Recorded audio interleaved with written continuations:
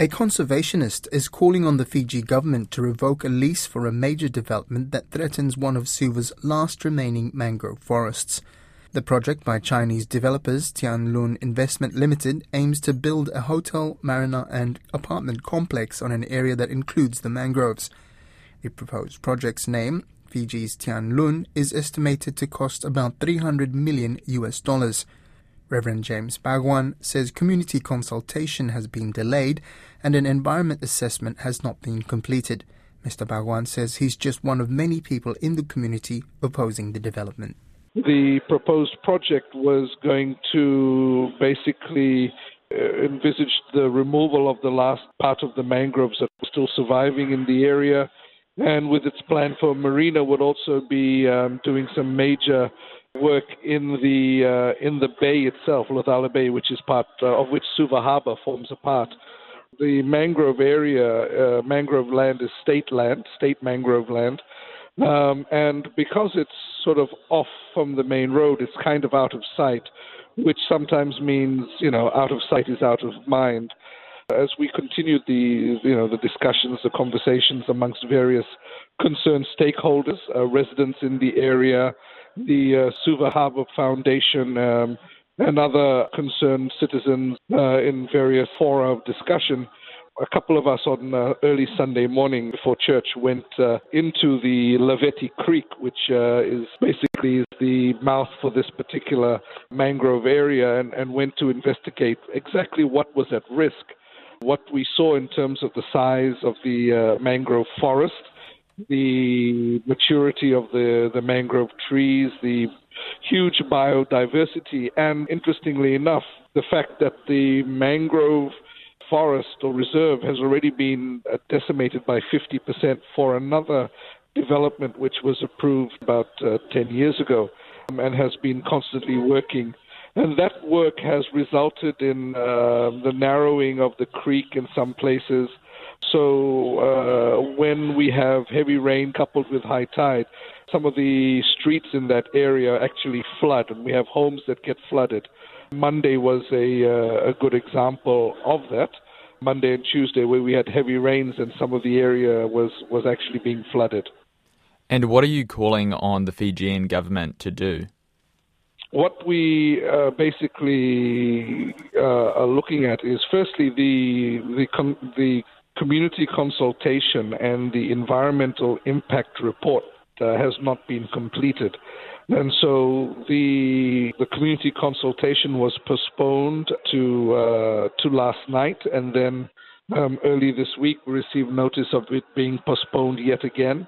So there's no clear understanding of when these consultations and what the environmental impact assessment will look like. So that's one concern.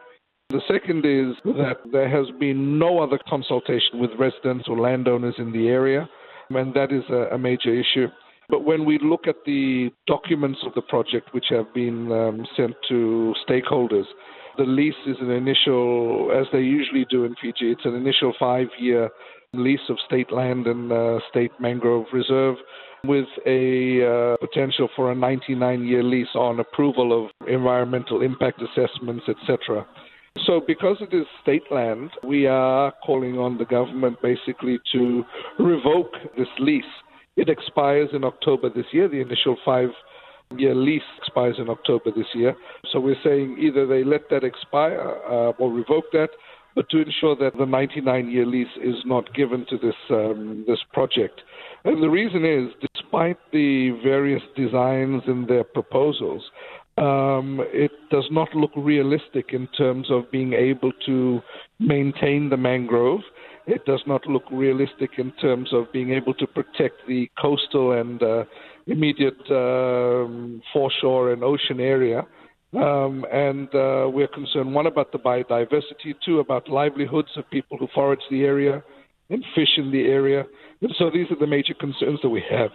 Have the developers given any assurance to you or anybody else opposed to this development that the mangrove area would be protected? Well, that's what we've seen in the newspaper, but we haven't had the consultation yet. That's the problem. The other issue is in terms of the construction, because of where the land is, there is really no guarantee that you can protect and preserve the area, especially with the size of development that is going to be taking place. And the recognition when you come to the issue of biodiversity, that if you engage in a certain area, it affects the whole area. And we've already seen that with the Nasese Waters project, which has taken away half of the mangrove area already, and the effect and impact that has on not only the reduction of mangrove, which is, of course, the most powerful type of carbon sink that we have at the moment, and also with seagrass in the area, but the impact that that's having on homes in the area. So this is one concern.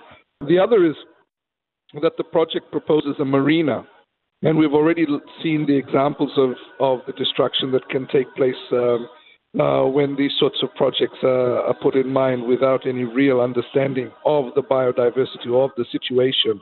One such issue was, of course, the Malolo project in Fiji, which destroyed part of the reef. And as a result, there is a court case with the developers and the Ministry of Environment, and the developers were found guilty in that particular case. And so, we are people who know the area very well.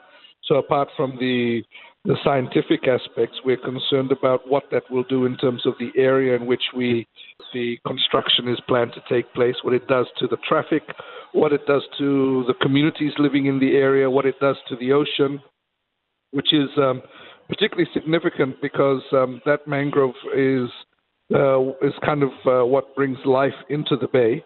The construction that would be required to put in a marina in a place like Nasese would severely impact the rest of the bay itself. When it comes to ocean, you can't really put a border around an area because water flows, sediment flows, and all these things start to affect the marine life in the area as well. So it's a major concern for us.